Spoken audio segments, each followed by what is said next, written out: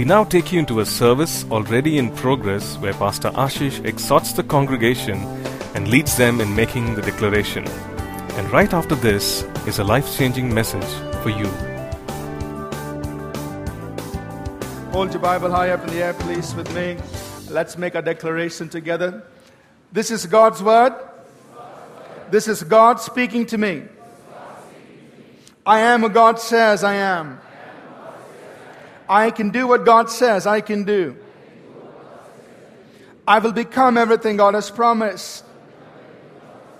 I am saved, healed, delivered, redeemed. I am blessed, victorious, prosperous, triumphant. I'm a minister of God, a servant of Christ, and a channel of His blessing to many people. I receive His words. I believe His word, and I live by His word. Christ is my master, and to Him I am in absolute surrender. In Jesus' name, amen.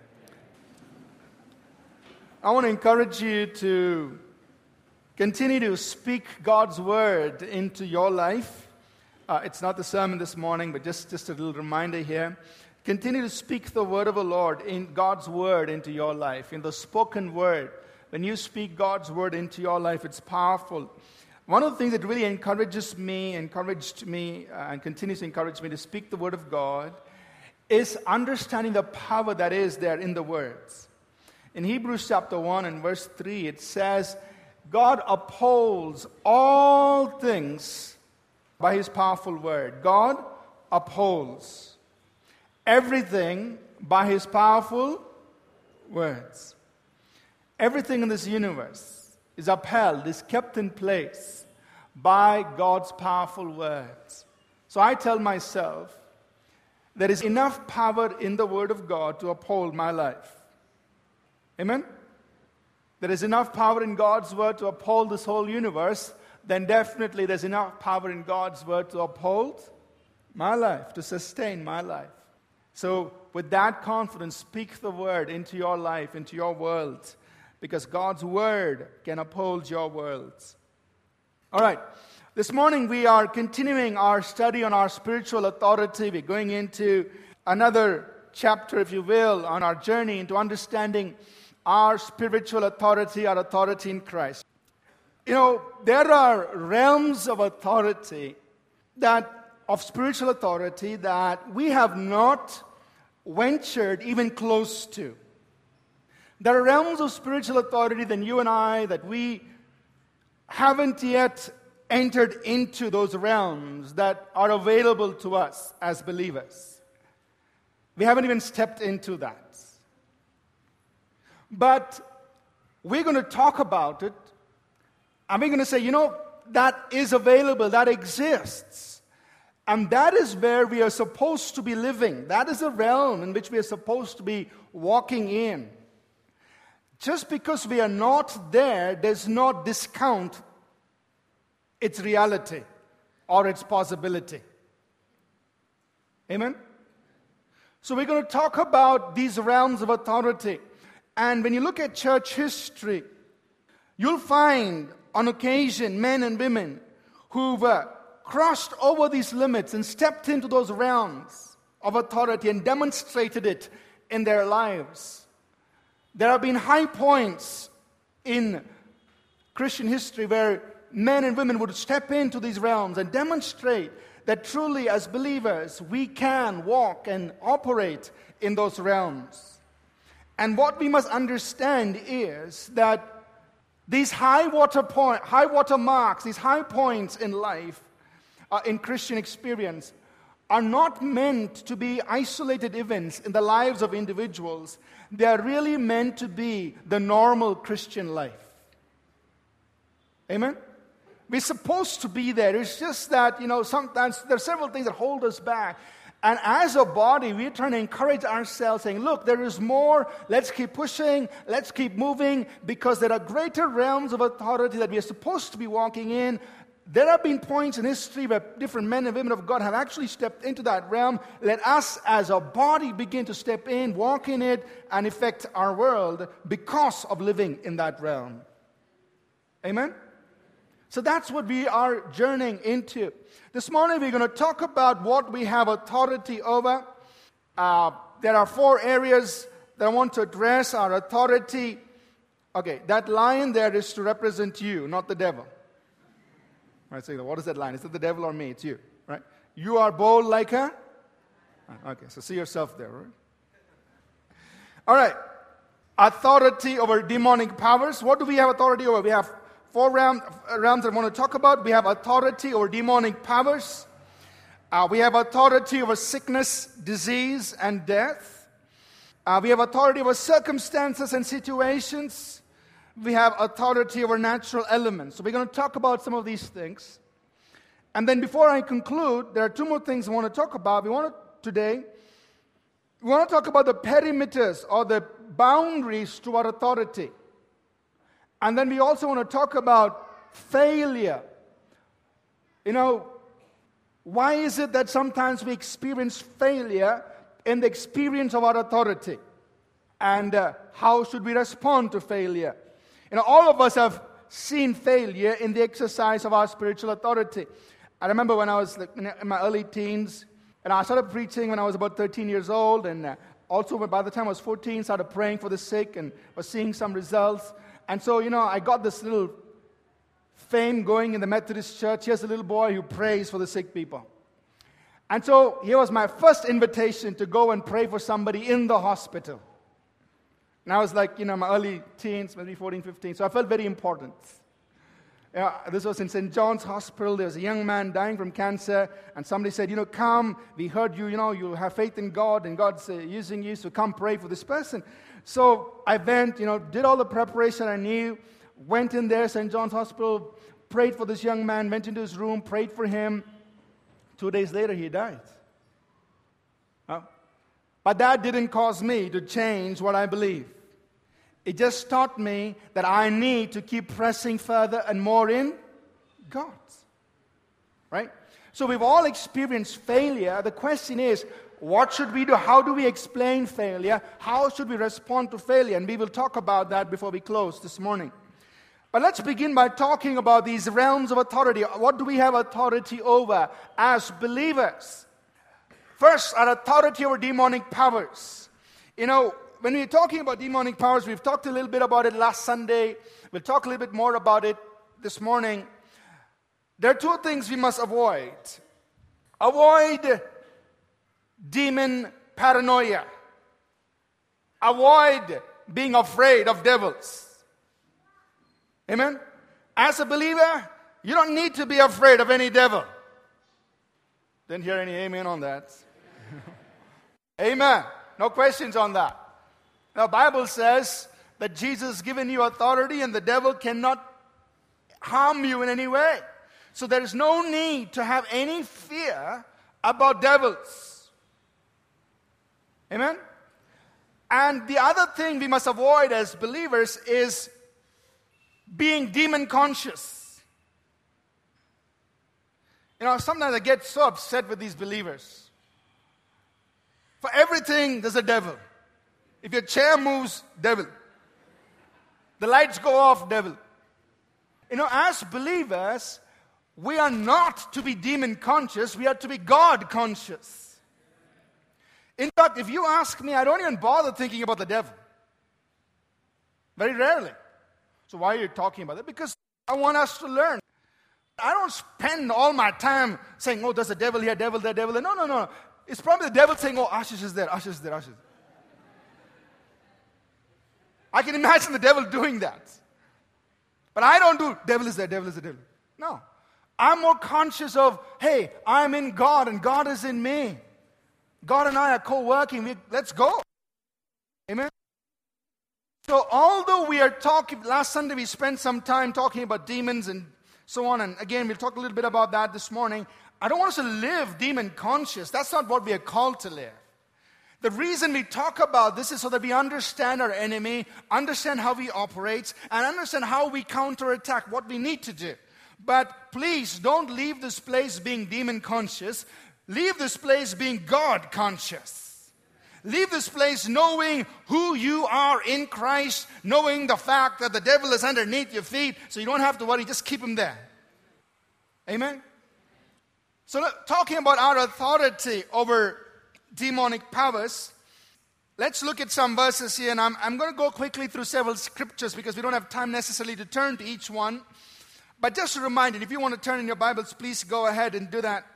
In Luke chapter 10, verse 19, Jesus said, Behold, I give you authority to tread upon serpents and scorpions and over all the power of the enemy, and nothing will by any means hurt you. Jesus has given you and me authority to trample, to crush underneath our feet, to have mastery over serpents and scorpions, meaning all the power of the enemy. And nothing will by any means hurt you, is what he said. So you don't have to be afraid of being affected by the devil. Amen? Being hurt by the devil. No. He said nothing will by any means hurt you, is what he said. And he's given you and me authority over all of the power of the enemy. Mark 16:17, Jesus said, These signs will follow those who believe. In my name, they will cast out devils. It's not only for the evangelists to cast out devils, it's for every believer. Every believer has been given the name of Jesus to cast out devils. It's yours. You have that authority. He gave it to you in his name. So now, when you want to talk about a little bit, let's do a little bit of demonology. We have a full course on demonology. Breaking down, how does the devil operate? Again, we're not doing this to be obsessed with the devil. We're doing this to identify our enemy, that's all. Amen? See, it's good military strategy before you go and drop the bombs to find out where to drop it. Amen? It's good military strategy before you go in to conquer land to know where your enemies are so you shoot correctly. That's all we're doing, okay? This morning as we talk about this. Don't get obsessed with this. Understand it, realize that this is a fact, and then let's use it. Let's make use of the knowledge, the information we have. When we talk about authority or demonic powers, we talk about God giving us authority over demonic works, over what the devil does. Several things that the devil does. He brings sickness and disease. Sickness and disease is a work of the devil. Now, there could be some other causes for sickness and disease. Maybe bad diet, lack of exercise, accidents, things not taking care of the body. There could be organic reasons. But there is also the reality that a lot of sickness and disease is demonic in origin. There are spirits that cause sickness and disease, afflictions in our bodies. And we must know that God has given us authority over these spirits of infirmity, over demons that cause sickness and disease. 1 John chapter 3 and verse 8, it says, For this purpose the Son of God was manifested, that he might destroy the works of the devil. Why did Jesus come? To destroy, to undo the works of the devil. So we have been sent, like Jesus, to undo the works of the devil. Whatever he does, reverse it, undo it. That authority has been given to you as a believer in Jesus, to undo the works of the devil. Acts 10 and 38 where it tells us, God anointed Jesus of Nazareth. He went about doing good and healing all who were oppressed of the devil. Whom did he heal? Those who were oppressed of the devil. So sick people, sickness, not always, but often is an oppression of the devil. And by the anointing of God, by the authority God has given us, we release those who are oppressed, set them free from that oppression. There are the works of the devil. He works in circumstances and situations. For example, in the case of Job, Job chapter 2, 1 and 2. Job faced lots of calamities in his life. He lost his possessions, lost his family, lost lots of things, livestock and everything. Lots of calamities. Who was behind it? The Bible is very clear in Job chapter 1 and 2 that it was Satan who went and brought about all that calamity on Job. So you see that the devil and demons and demonic powers can be behind situations and things of that nature that happen in our lives. Now, we are not saying that everything, every circumstance, situation you face is because of the devil, but what we are saying is that it is possible that many of the obstacles, the hindrances, the disturbances, the calamities, the tragedies that you face have demonic powers behind it. And it takes the wisdom of God to discern, differentiate the two, and attack and respond correctly. Amen? For example, if somebody is going through financial problems, it could be that there are demonic powers that are holding money back, or that are causing wealth to be withheld from that individual. It could be.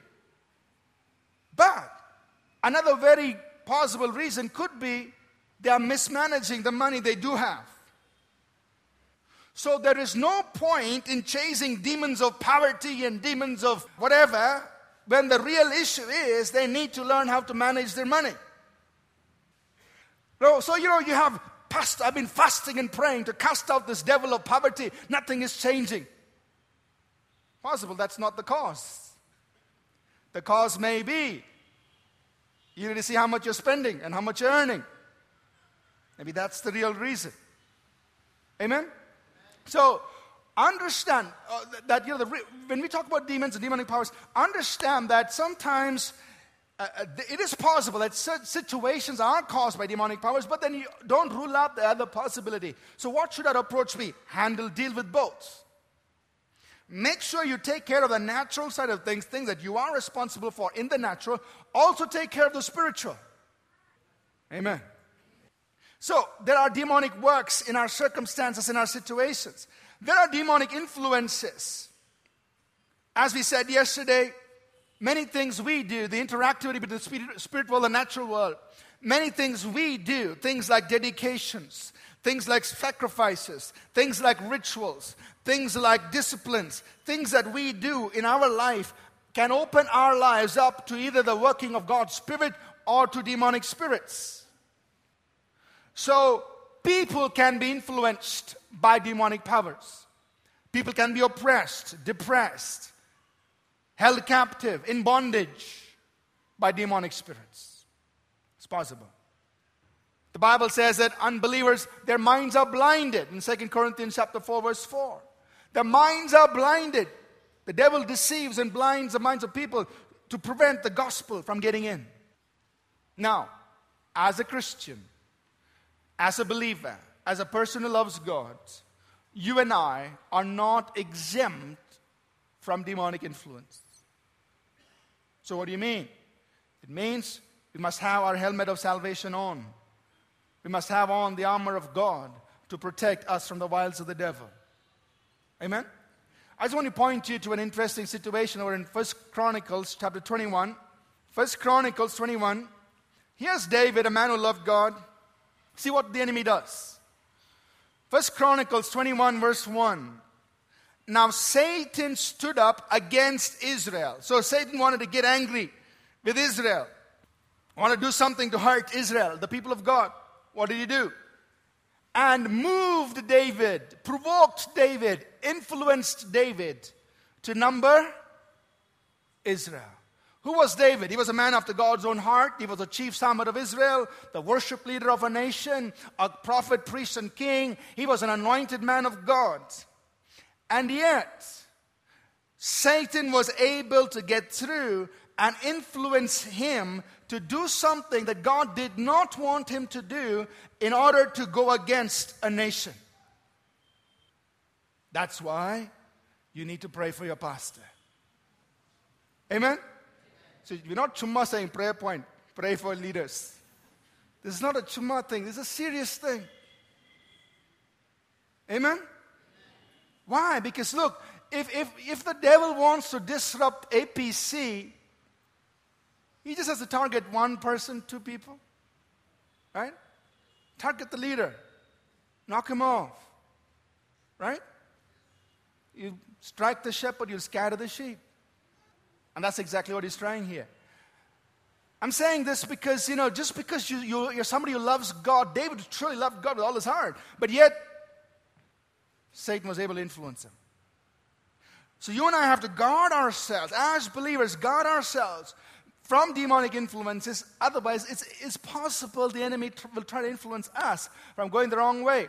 And so we are not exempt from this. We got to guard ourselves from this. There is demonic influence in world systems, meaning things, the systems that are in the world, things like politics and business and family, media, arts, entertainment, music, etc. All these systems also have demonic influence in them. Satan, Luke 4, the Bible says, Satan showed Jesus all the kingdoms of the world in a moment of time. And he said, all this I will give to you because it has been given to me. All the kingdoms, the power plays in the world, the power centers in the world. Satan says, I've got control, I've got influence in all these places. So understand, even in the world systems, you're not just dealing with a system, but you're also dealing with a power that's influencing those systems.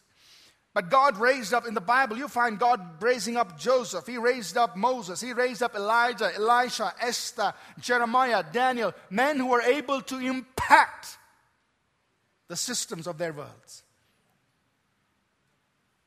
And this is our day. It's our time. It's our turn. Amen? The enemy is also able to influence geographic regions, meaning communities, cities, territories.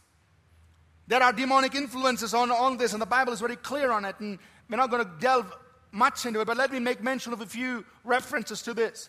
In Revelation chapter 2 and verse 13, the Lord Jesus is speaking to the church in Pergamos. Pergamos is a city, Revelation 2:13. And he says to the church in Pergamos, it's like he's speaking to the church in Bangalore City.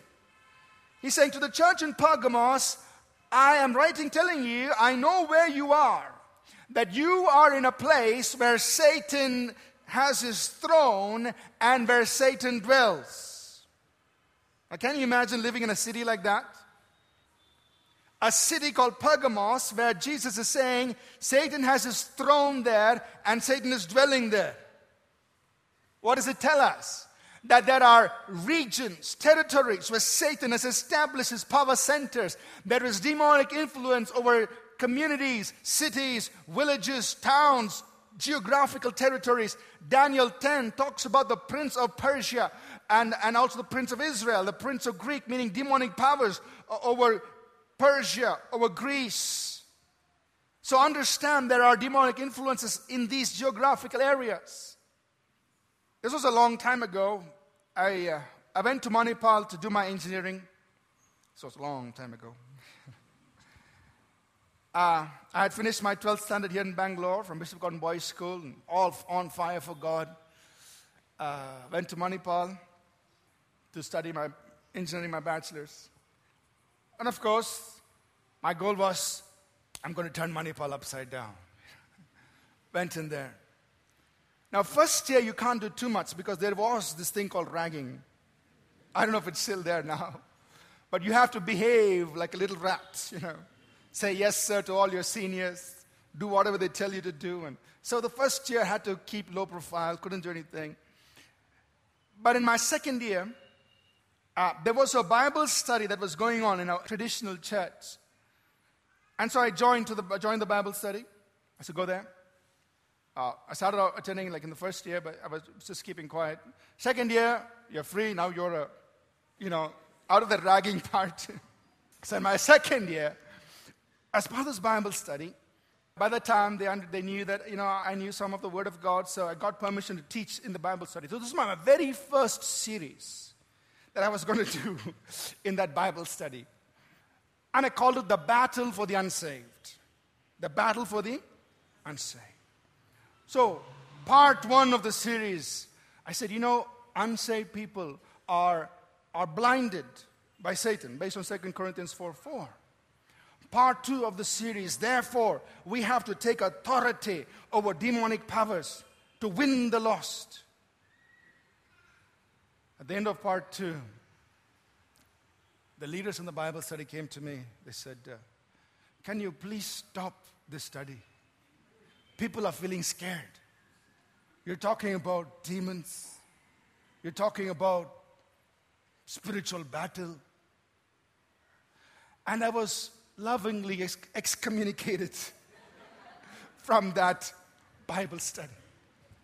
So this was my first awakening to the fact that you can't tell believers everything you know, because they may have spiritual indigestion. They can't digest all the truth. So you've got to give it, line upon line, precept upon precept. So this was my rude awakening to that reality. And so I had to be very cautious in, what you teach, when, and which level, and so on. So I was excommunicated from that fellowship. So I didn't go back. But then some good things happened as a result. First thing I can remember, and it was so very precious, because there was one Chinese brother. He was much older, much senior, from medical college, was a part of that fellowship. He saw all this happening. He saw what happened to me, how I was, they told me, we don't want to hear from you anymore, and all that stuff. So one day he came to my hostel. He said, I want to talk to you. He took me on his bike. He took me to his place where he was staying. He said, I was listening to all this. You seem to have some stuff. Please tell me more about the Holy Spirit. And so, sitting in his room, I shared about the Holy Spirit. He was the first person baptized in the Holy Ghost, speaking other tongues there in Manipal. So for me, that was very precious. And then slowly, more people started opening to receiving the baptism of the Holy Spirit there. But the other important thing that happened was, there were some people in that Bible study who received what I was sharing. They came to me and they said, we heard what you said. We want to start praying for Manipal. So out of all that confusion and my excommunication, we started intense communication with God. So this group of 5-6 people, we used to go to this kind of outside Manipal town. There's a nice, beautiful valley, the hills going down. We used to go to that corner of those hills on that side. It's called Endpoint. I don't know if it's still there nowadays, but it used to be called Endpoint. So every Sunday morning, 6 a.m. to 9 a.m., 3 hours, us group of believers, there would be like 4 people, sometimes 5, sometimes 8 of us maximum. We used to go to Endpoint Sunday morning, sit there, and for 3 hours, worship, pray, intercede for Manipal. Starting in my second year, we continued it on. There were times we were sitting in pouring rain. If you know how it rains in Manipal, it's not gentle sprinkles. Pouring rain. We'd be sitting on that and praying for Manipal. Because we knew the real battle for the unsaved is a spiritual battle. Because there are demonic influences that are blinding the minds of people, that are oppressing them, that are holding people in bondage, and we have been given the authority to break those things. So we did that. We started doing that. In my third year, the Lord led me to start a Bible fellowship. See, I was thrown out of a Bible fellowship. I don't have any choice now. Go start one. So, third year, I started a fellowship. We used to call it Believers Fellowship in those days. And started just teaching the word, and people started coming. And we continued praying, and here this work started. And at that point, we had about 30, 40 people attending that fellowship. The fourth year, by the time I was ready to leave. So I handed that fellowship off to a young man named Davis. He was in the medical school. And just shared with him the vision. I said, Davis, this work has to grow. One day we want to see hundreds of students coming and worshiping God. And this is what the destiny is. Handed off to him. And I left. I finished fourth year, so I left. Davis took on the work. And here's what happened the next year. Within a year and a half since that time, the student fellowship grew to more than 200 people worshiping God in Manipal. This was a spirit-filled, tongue-talking, devil-chasing, Bible-believing student fellowship in Manipal. Amen. Led by students. There was no pastor, no elder, nothing. Student-led, student-run. And that was it. It was happening. In a place like Manipal, it was happening. And part of why that happened, we trace it back to the fact that we first engaged in ongoing prayer for that place. Amen? So this is spiritual reality. That in a place like Manipal, where nobody cared about God, students were doing drugs and all kinds of things were going on campus. But in a place like that, you had a fellowship of 200 plus young engineers, doctors, lawyers, dentists, dental students coming together, worshiping God in spirit and truth. It took place. Amen? So, what I want to challenge us is this. We are learning about our spiritual authority and demonic influence. In the not too distant future, we're going to bring to us as a church congregation a strategy on how to apply this truth for our city. All right, I don't know what to call it, but this is it. Brother Joshua Pillay, who comes to our South Church, he brought this to our attention. He does a lot of missions research and all that. So he brought this map to us, the wards, not the hospital wards. BBMP wards, to be accurate. BBMP wards, Bangalore wards. Okay? So Bangalore as a city right now has approximately 180 wards. And it is growing because the city is growing. So he told us it may grow up to about 210 wards or something. All right? So he gave us this idea, and so now we're trying to tie this in and develop a strategy, and we present it to us at the right time. But I'm giving you a preview of it. What we want to do is, because we're learning about our spiritual authority, we got to use it, right? What we want to do is go ward by ward. Every ward in our city has its own spiritual atmosphere, its own spiritual influence. And if we as a church can strategize correctly and say, look, I live in Koramangala, so this is my ward. I live in Indranagar, I live in Bansankri, I live in Jayanagar, whatever. So this is the ward I belong to. This is a defined ward area. And because we know the Bible says that the God of this world has blinded the minds of people, those of us in that ward will say, okay, we are going to come together and do what happened in Manipal. We are going to pray for our wards. And we're going to describe the strategy to you very clearly. And we're going to engage in prayer. We're going to use our spiritual authority for our wards. Amen? And then we're going to win souls. I'll give you the strategy. And we're going to disciple people. If we can do ward by ward, we can take our entire city. Amen? I want to see our teens and 20s. I want to see our young people lead the charge in the wards. Amen? But anyway, just to put this out there, we'll come back to it with a clear strategy towards the end of our series on spiritual authority. But we got to translate these things that we're learning into what we want to accomplish as a kingdom of God, which is to see souls saved and our city transformed. Amen. Let's just move on further here. There are other areas of demonic influence, as we mentioned last Sunday. There are demonic habitations where there could be areas, homes, buildings that have been dedicated knowingly or unknowingly to, and therefore have become habitations of evil spirits. There could be objects and artifacts that are vehicles of demonic power. In Deuteronomy chapter 7, verse 25 and 26, God tells his people, don't bring those idols, don't bring those gold, silver used by those for those purposes, don't bring them into your home, lest you also be accursed by it or with it. So we have to be careful because there could be objects and artifacts influenced by this. We have authority over occult expressions like curses and witchcraft and sorcery. Don't be afraid of these things. People may try to do spells and curses and all that. You've got authority to cancel the power of that curse and that witchcraft and whatever is spoken. You've got authority to cancel it. There could be demonic authority and influence over organizations and institutions, and we've got authority over it. Also, just to mention here, another area of demonic working is in the doctrines of demons. In false cults. Paul warned us in 1 Timothy chapter 4, verses 1, 2, and 3. He said, in the latter days, the Holy Spirit is telling us that there will be these doctrines of demons which will seduce people and lead people astray. That means there are teaching, ideas, philosophies that are demonically energized, empowered. And you have to be careful against these things. So many false cults organizations are formed around these doctrines of demons, and we've got authority over the spirit behind those doctrines.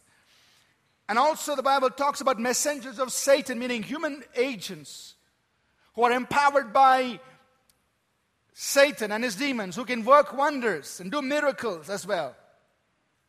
In Acts chapter 13, verses 6 to 12, you have an example when Paul goes to speak to this governor. There is this man, a man named Bar-Jesus, a sorcerer, who tries to oppose what Paul is speaking. And people feared him, but Paul disrupted what that man was doing. And there are many other scriptural references to this. So understand that whatever form of demonic expression that you might find in our city, you've got authority over it. Amen? Don't need to fear any of this. We recognize they are there, but don't have to be afraid of them. The second area I want to just go into quickly is on our authority over sickness, disease, and death. In Matthew chapter 10, verses 1, 7, and 8. Matthew 10, verses 1, 7, and 8. When Jesus had called his 12 disciples to him, he gave them power over unclean spirits to cast them out and to heal all kinds of sickness and all kinds of disease. So he called his 12 disciples. He said, I'm giving you authority over unclean spirits, to cast out these spirits and to heal every sickness and every disease. I'm giving you authority. And then in verse 7, Matthew 10, he says, as you go, preach, saying, the kingdom of heaven is here. Heal the sick, cleanse the lepers, raise the dead, cast out devils. Freely you have received, freely give. What did he tell them? He said, heal the sick, cleanse the lepers, raise the dead, cast out devils. He gave them this command.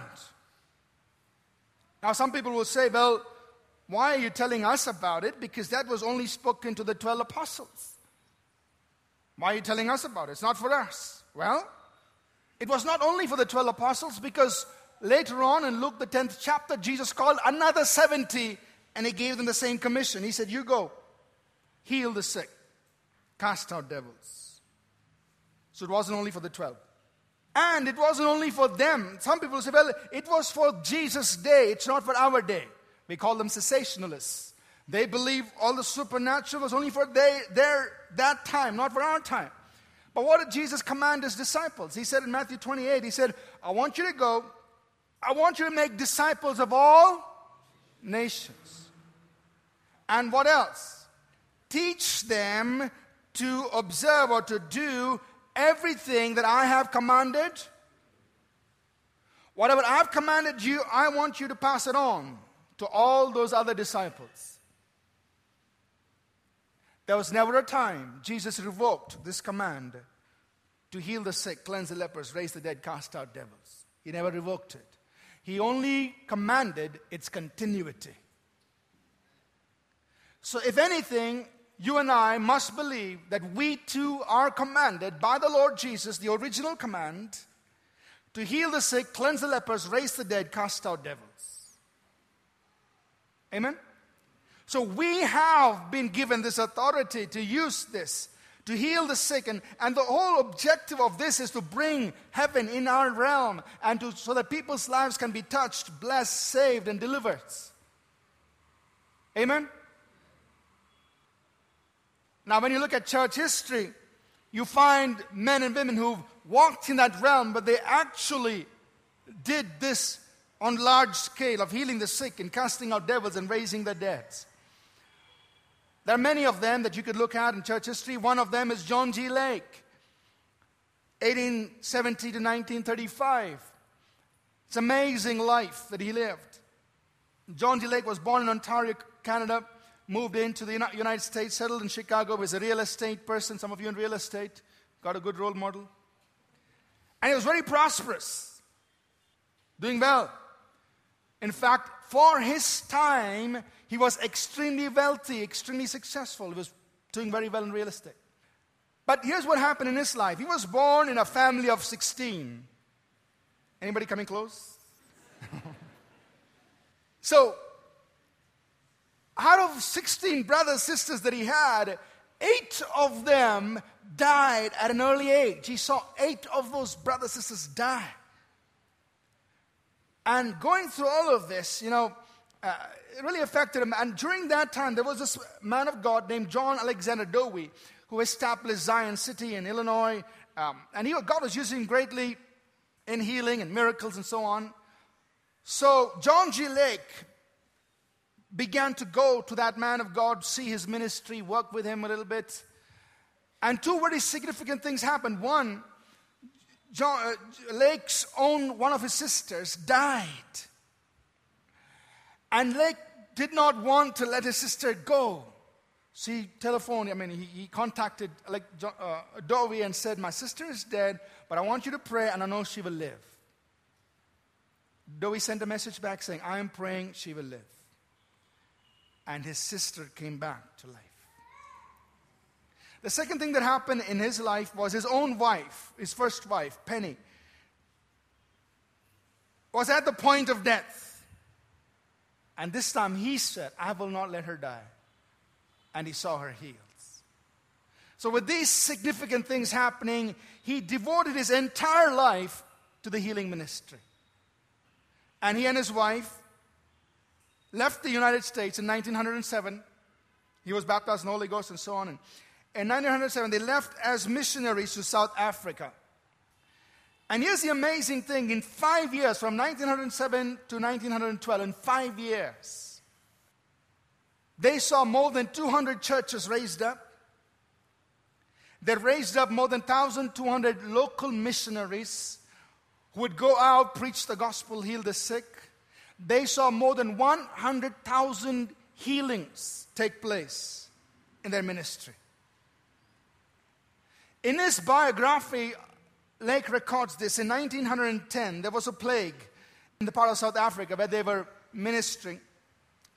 And this plague spread like wildfire, and people by hundreds were dying. And Lake and his team of ministers, local ministers, were going and serving these people, taking care of them, helping them, doing all this stuff. But none of them were being affected. So the doctors in that place were wondering, how is this possible? Because they're going and helping all these these diseased people, but it's not affecting them. And so the doctors came to Lake and said, what's happening? So John G. Lake, this is what's recorded in his biography. This is what he said. He said, I believe that I am full of God, and when any sickness touches me, the sickness must die. So he challenged the doctors. Now, I am not telling you to do this. I'm only telling what he did. He challenged the doctor. He said, you go bring that disease from that sick person, put it under your microscope and see what do you see. So they did that. They saw these bacteria, whatever they recognized. He said, now take it and put it on my hand. And now look at it. And they observed the germs dying when placed on his hands. Again, please do not do this. What I'm telling you is that John G. Lake was one of those examples of a man who stepped into that realm of authority where he believed that he was so full of God that if the sickness touched him, the sickness had to die. And those realms are available for us. After this amazing time of 5 years in South Africa, he went back to Spokane, Washington, and he set up what was called as the healing rooms. People just coming to receive healing.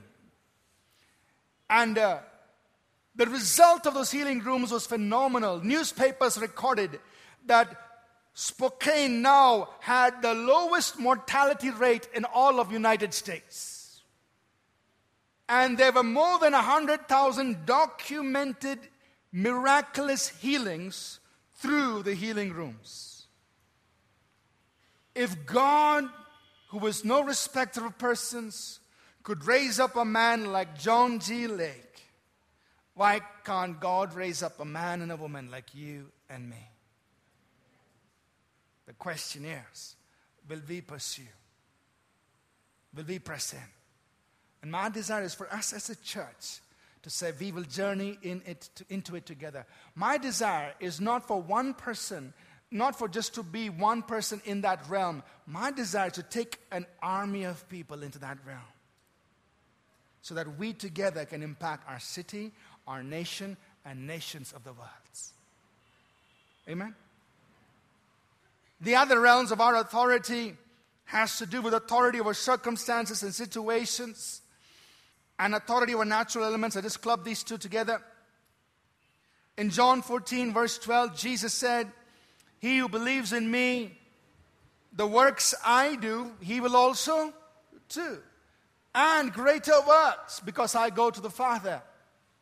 Jesus not only healed the sick and cast out devils, but he also walked in authority over circumstances, situations, and natural elements. When there was a great need, multitudes waiting for food, he took 5 loaves and 2 fish. He took that little amount of food and blessed and multiplied and fed them. When there was a storm in the middle of a sea, he rose up, commanded it to cease. And he said, "What I do, you will also do." Amen? "Believest thou this?" Let me try modern English. Do you believe this? Oh, guys, you don't read King James Bible, I guess. He said we will do the works he did and greater works, which includes authority or circumstances, situations, and natural elements. Amen? It's there for us and we must walk in it. Now, as we understand these realms of authority, let me just talk about the boundaries, the perimeters of our spiritual authority and why do we face failure and how to respond to failure. As we and I pursue to walk in these realms of authority in which we must and which we will, we must keep in mind there are boundaries to this authority. In Luke chapter 9, verses 51 to 56, you have an interesting passage. The 12 disciples of Jesus, they've been with him for a while now. He's authorized them to go heal the sick, cast out devils, do the works he did, and they're all experiencing this wonderful thing. They come to this village where Jesus and his disciples come there and they're rejected. They're sent out, not welcomed to that village. So James and John, they want to do the spiritual authority thing. They come to Jesus and say, "Lord, these people don't know who we are. We are the mighty men of God. They are sending us out of the village. So shall we use our authority and call fire down from heaven?" They didn't do it in those words, but that was what they wanted to do. Shall we use our authority and call fire from heaven? Wipe them out. How did he respond? He said, "That's not what this authority is for." He said, "You do not know what kind of people you're supposed to be. This is not what authority is meant for." He rebuked them. Amen? So the point is, we do not use our God-given authority to suit our whims and fancies or to promote ourselves or to show people how great we are. Amen? That's not what the purpose of this authority is for. We do not use it for destructive ends. We use it to serve people so that they can experience the kingdom of God. So here are the perimeters, the boundaries of our authority. We cannot oppose God's plan for the human race. We can't use our authority to tell Jesus when to come. We can't use our authority to dictate the plans and purposes of God. It's not there. Not allowed. We cannot violate God's written words. If this is in the Word, we cannot violate the Word of God. We live by the boundaries set for us in the Word. Now, there are things that God will do that are not necessarily described in the Word per se, but there are boundaries set for us in the Word which we cannot violate. Number 3, we must be aligned to the mind of God in a particular situation. So what do you mean? Jesus walked on water a few times. The rest of the times he took the boat. Amen. He did take the boat. Jesus did multiply loaves and fish a couple of times. But he did not open a miracle bakery that says there is free fruit, come and take. Jesus did turn water into wine. He didn't start a brewery. Jesus did heal the sick. But he did not randomly go and heal everyone who was sick. He healed all who came to him in faith, but he did not heal all who were in Israel. It's a difference. There were many times he walked into the temple in Jerusalem, and there was a man who was lame for 40 years, and he never got healed in the ministry of Jesus. Peter and John, walking the same path a little later, brought healing to that man. Jesus went by the pool of Bethesda where many sick people were lying, but he went to one man and said, "Wilt thou be made whole?" It is God's will for everyone to be saved. But your responsibility is to speak the gospel to those whom he sends you to. You don't stop every person on the street corner and say, "Get saved, get saved, get saved." It is God's will for every sick person to be healed, for every demon-possessed person to be delivered. But that does not mean you go to Baptist hospital today and try to empty it out. Are you understanding what I'm saying? Jesus said this. He said, "I do whatever I see the Father do." Meaning, understand the mind of God. We know the will of God. God's will is for every person to be healed, every person to be delivered. But then you don't misuse it. You don't step out of the mind of God in doing what you have to do as an individual.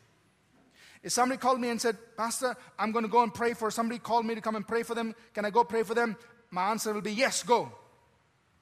But if somebody called me and said, "Pastor, today I came to All People's Church. The preacher there was saying I have authority over devils and disease. So I'm going now to Baptist hospital. I'm going to empty that hospital." My question will be, did God speak to you to do that? See, we cannot be presumptuous in the use of our authority. Are you with me? If God is setting you up and sending you, brings a person into your life, crossing your path, yes, by all means, step out, extend. But we cannot be presumptuous.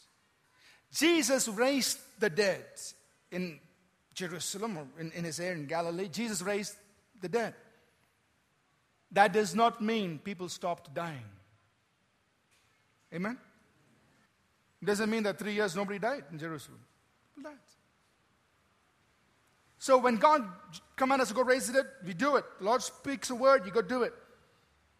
But it doesn't mean we go stand next to every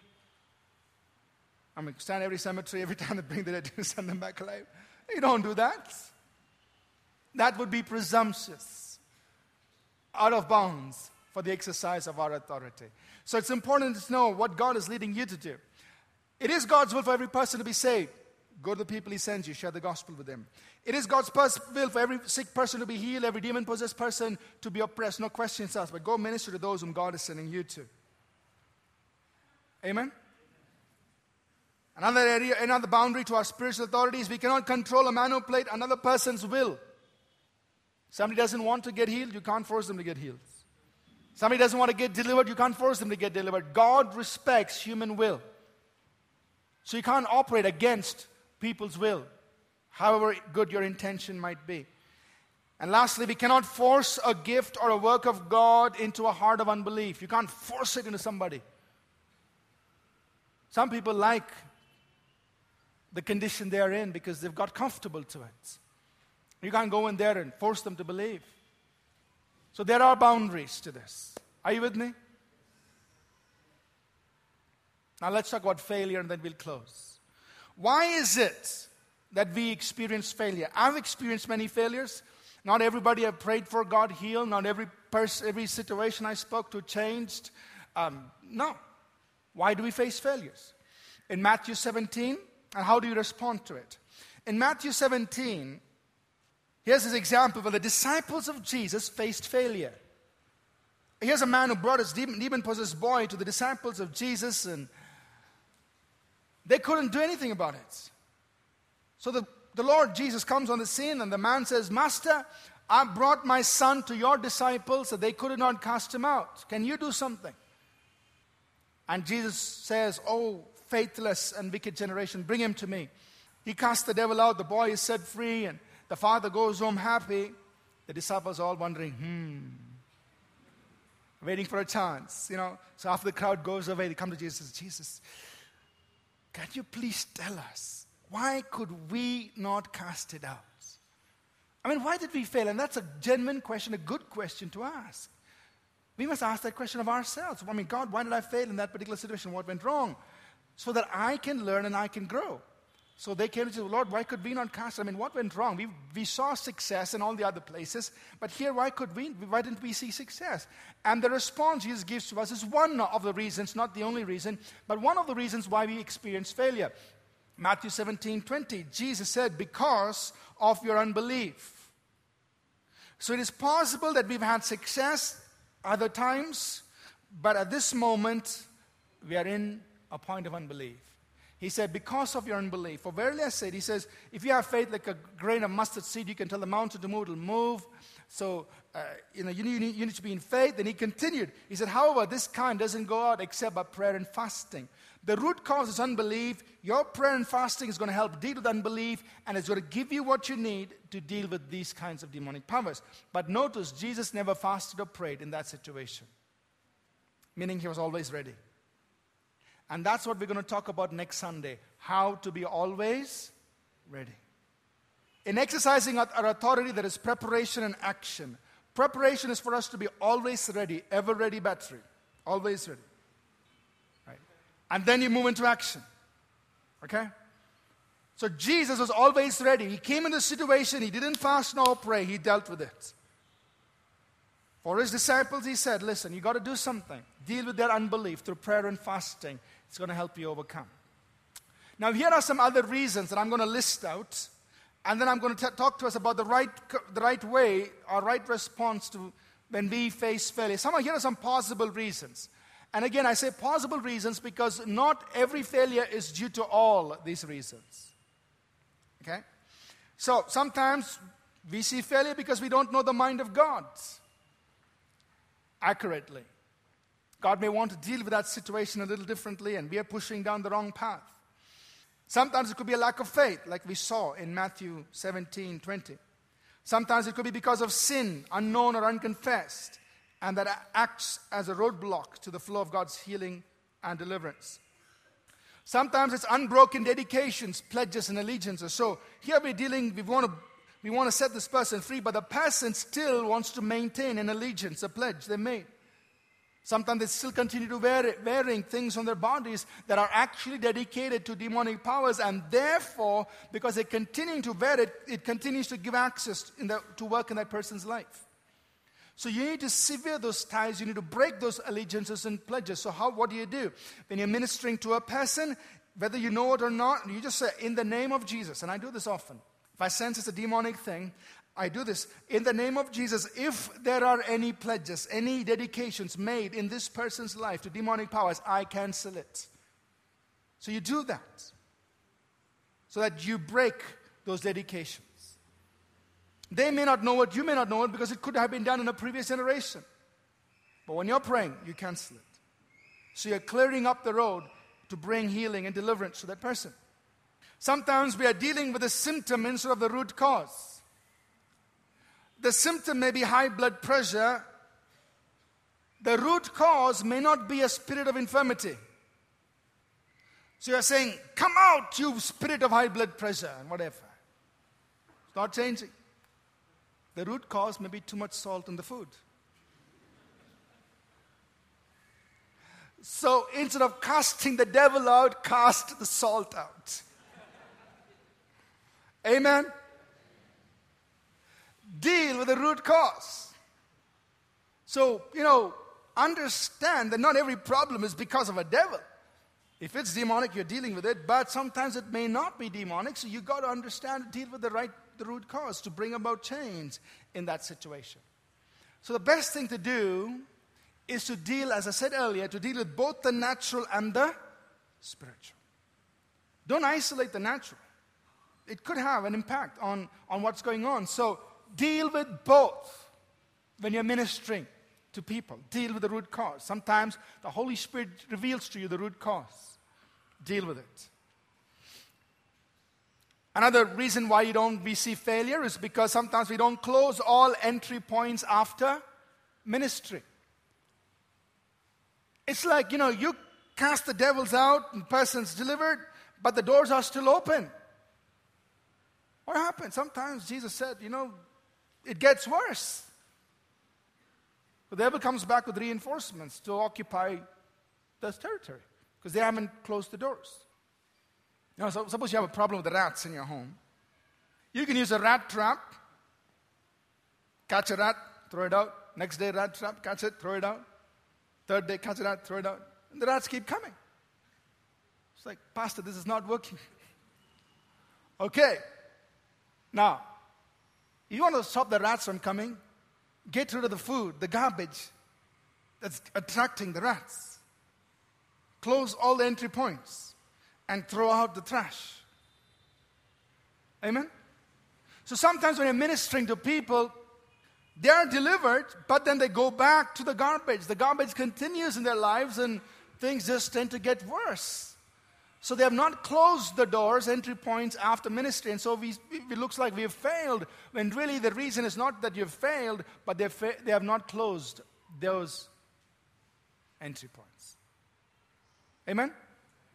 So understand that we've got to deal with these things here.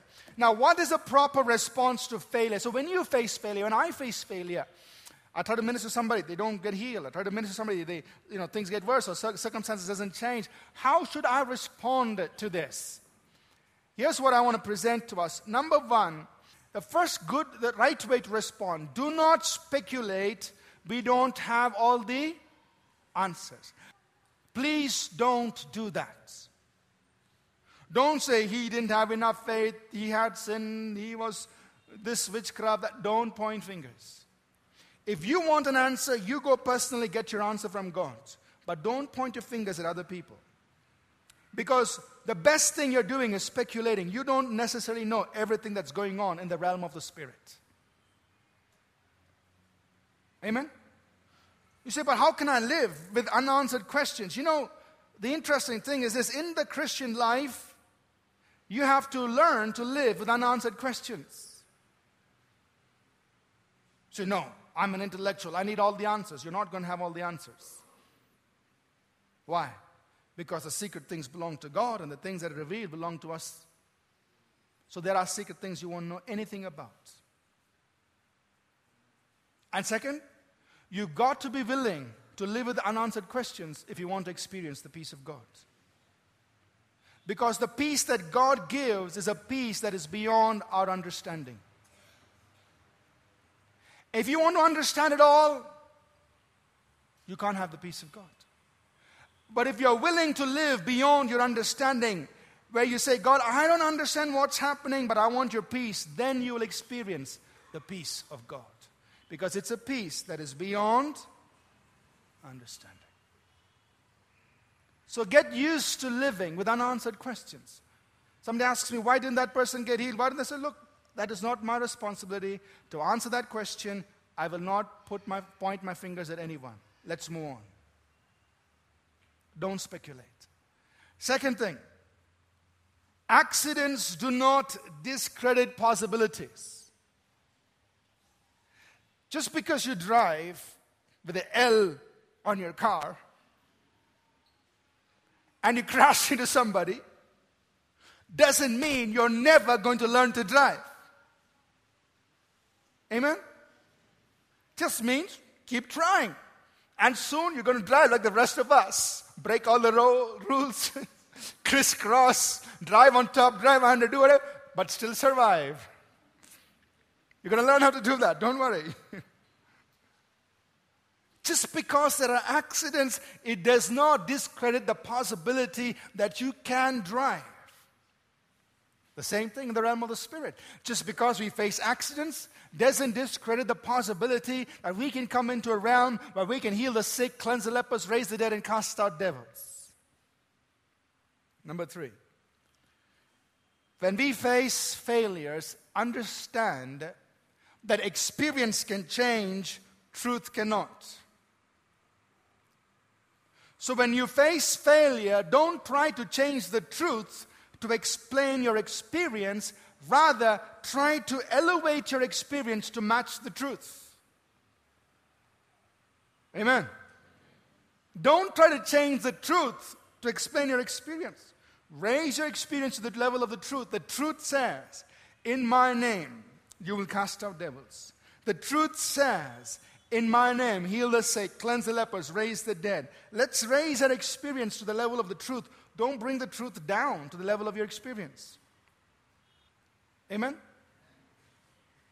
Then you say, but what is truth? Answer is very simple. Jesus Christ is truth. That brings us to the 4th point. Jesus Christ is perfect theology. Bill Johnson makes that statement. I like it. So then what theology should I believe? Jesus Christ. He is perfect theology. Don't believe the Baptist theology. Don't believe the Methodist. Don't believe the Charismatic. Don't believe the Pentecostal. Believe Jesus. He is perfect theology. Everything he did demonstrated the Word of God because he was Word in flesh. What did he do? He healed the sick. He cleansed the lepers. He raised the dead. He cast out devils. That is absolute perfect theology. And all of us are called to be like him. You're not called to be a Methodist. You're not called to be a Baptist. You're not called to be a Pentecostal. You're not called to be a Charismatic. You're called to be like Jesus Christ. He is perfect theology. So we must strive to be like him. He healed the sick. He cleansed the lepers. He raised the dead. He cast out devils. He walked in authority and dominion, and he said we can do it, so let's pursue. He is perfect theology. So it leaves us with only one option. How do we respond? Keep pressing in. That's the only option we have when we face failure. Saying, look, I know I face failure. I don't have the answer. I can't explain this. But Jesus Christ is perfect theology. He is my model. I'm going to press on to be like him. I'm going to press on till I walk in that same kind of authority and dominion and power that Jesus walked in. Because he said, the works he did, we will also do. And greater works. Amen. Let's stand to our feet. Understand God has given us authority, realms of authority that you and I can walk in. Next Sunday, we'll talk about our preparation. And then as we move on, we'll talk about how to exercise this authority, how to use it to see results in our lives and to minister to people and so on. And towards the end of the series, we'll talk about, how can we apply this truth in our life as a church and in our taking of the city and what we want to see happen in the city of Bangalore. So we're just kind of building towards something. So stay with this. I like what Spurgeon, one of our staff, he sent me an email. He said, Pastor, I don't just put up the MP3 on the website for others to listen. But every MP3, I listen to it many times again during the week until what you have preached on Sunday soaks into me. I like that. Amen? So go take the MP3 that Spurgeon puts up. Listen to this over and over again. I listen to my own preaching many times because I need to hear the things I've spoken to you. Just need to be reminded over it. Because it's the Word of God, it's not about the preacher. It's a truth that we live by. So I want to encourage you to take this, let's move in to those realms of authority that we're supposed to be walking in. I want you to take a moment to pray, would you please? Just take a few moments and say, God, I want to walk in this. Let it be a communion between you and the Lord right now. Saying, Lord, I want to be one of those people who will walk in this truth. I know the journey may be long, the journey may be hard, but I want to press in. The kingdom of heaven suffers violence, and the violent take it by force. I want to be one of those men and women who will do this, Lord. Use me, Lord. Just express your heart to the Lord in your own way. This is for you. Father, we just pray that you'll raise up a generation Yes, Lord. Yes. of men and women who learn to walk in our authority, Yes. and for whom walking in authority is a normal way of living. Yes, Lord. Yes. That we will walk as Jesus walked.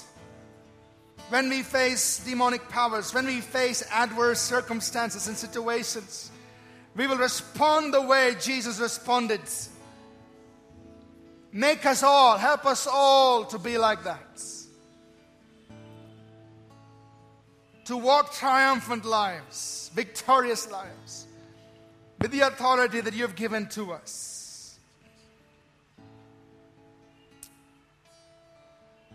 Help us, oh God, we pray. We thank you, oh God. We bless you in Jesus' name. We just pray, Lord, that you will do miracles, and healings, and mighty deliverances, oh God, amongst us and through us, and for your glory, Father. Use each one here to see wonders take place in our city.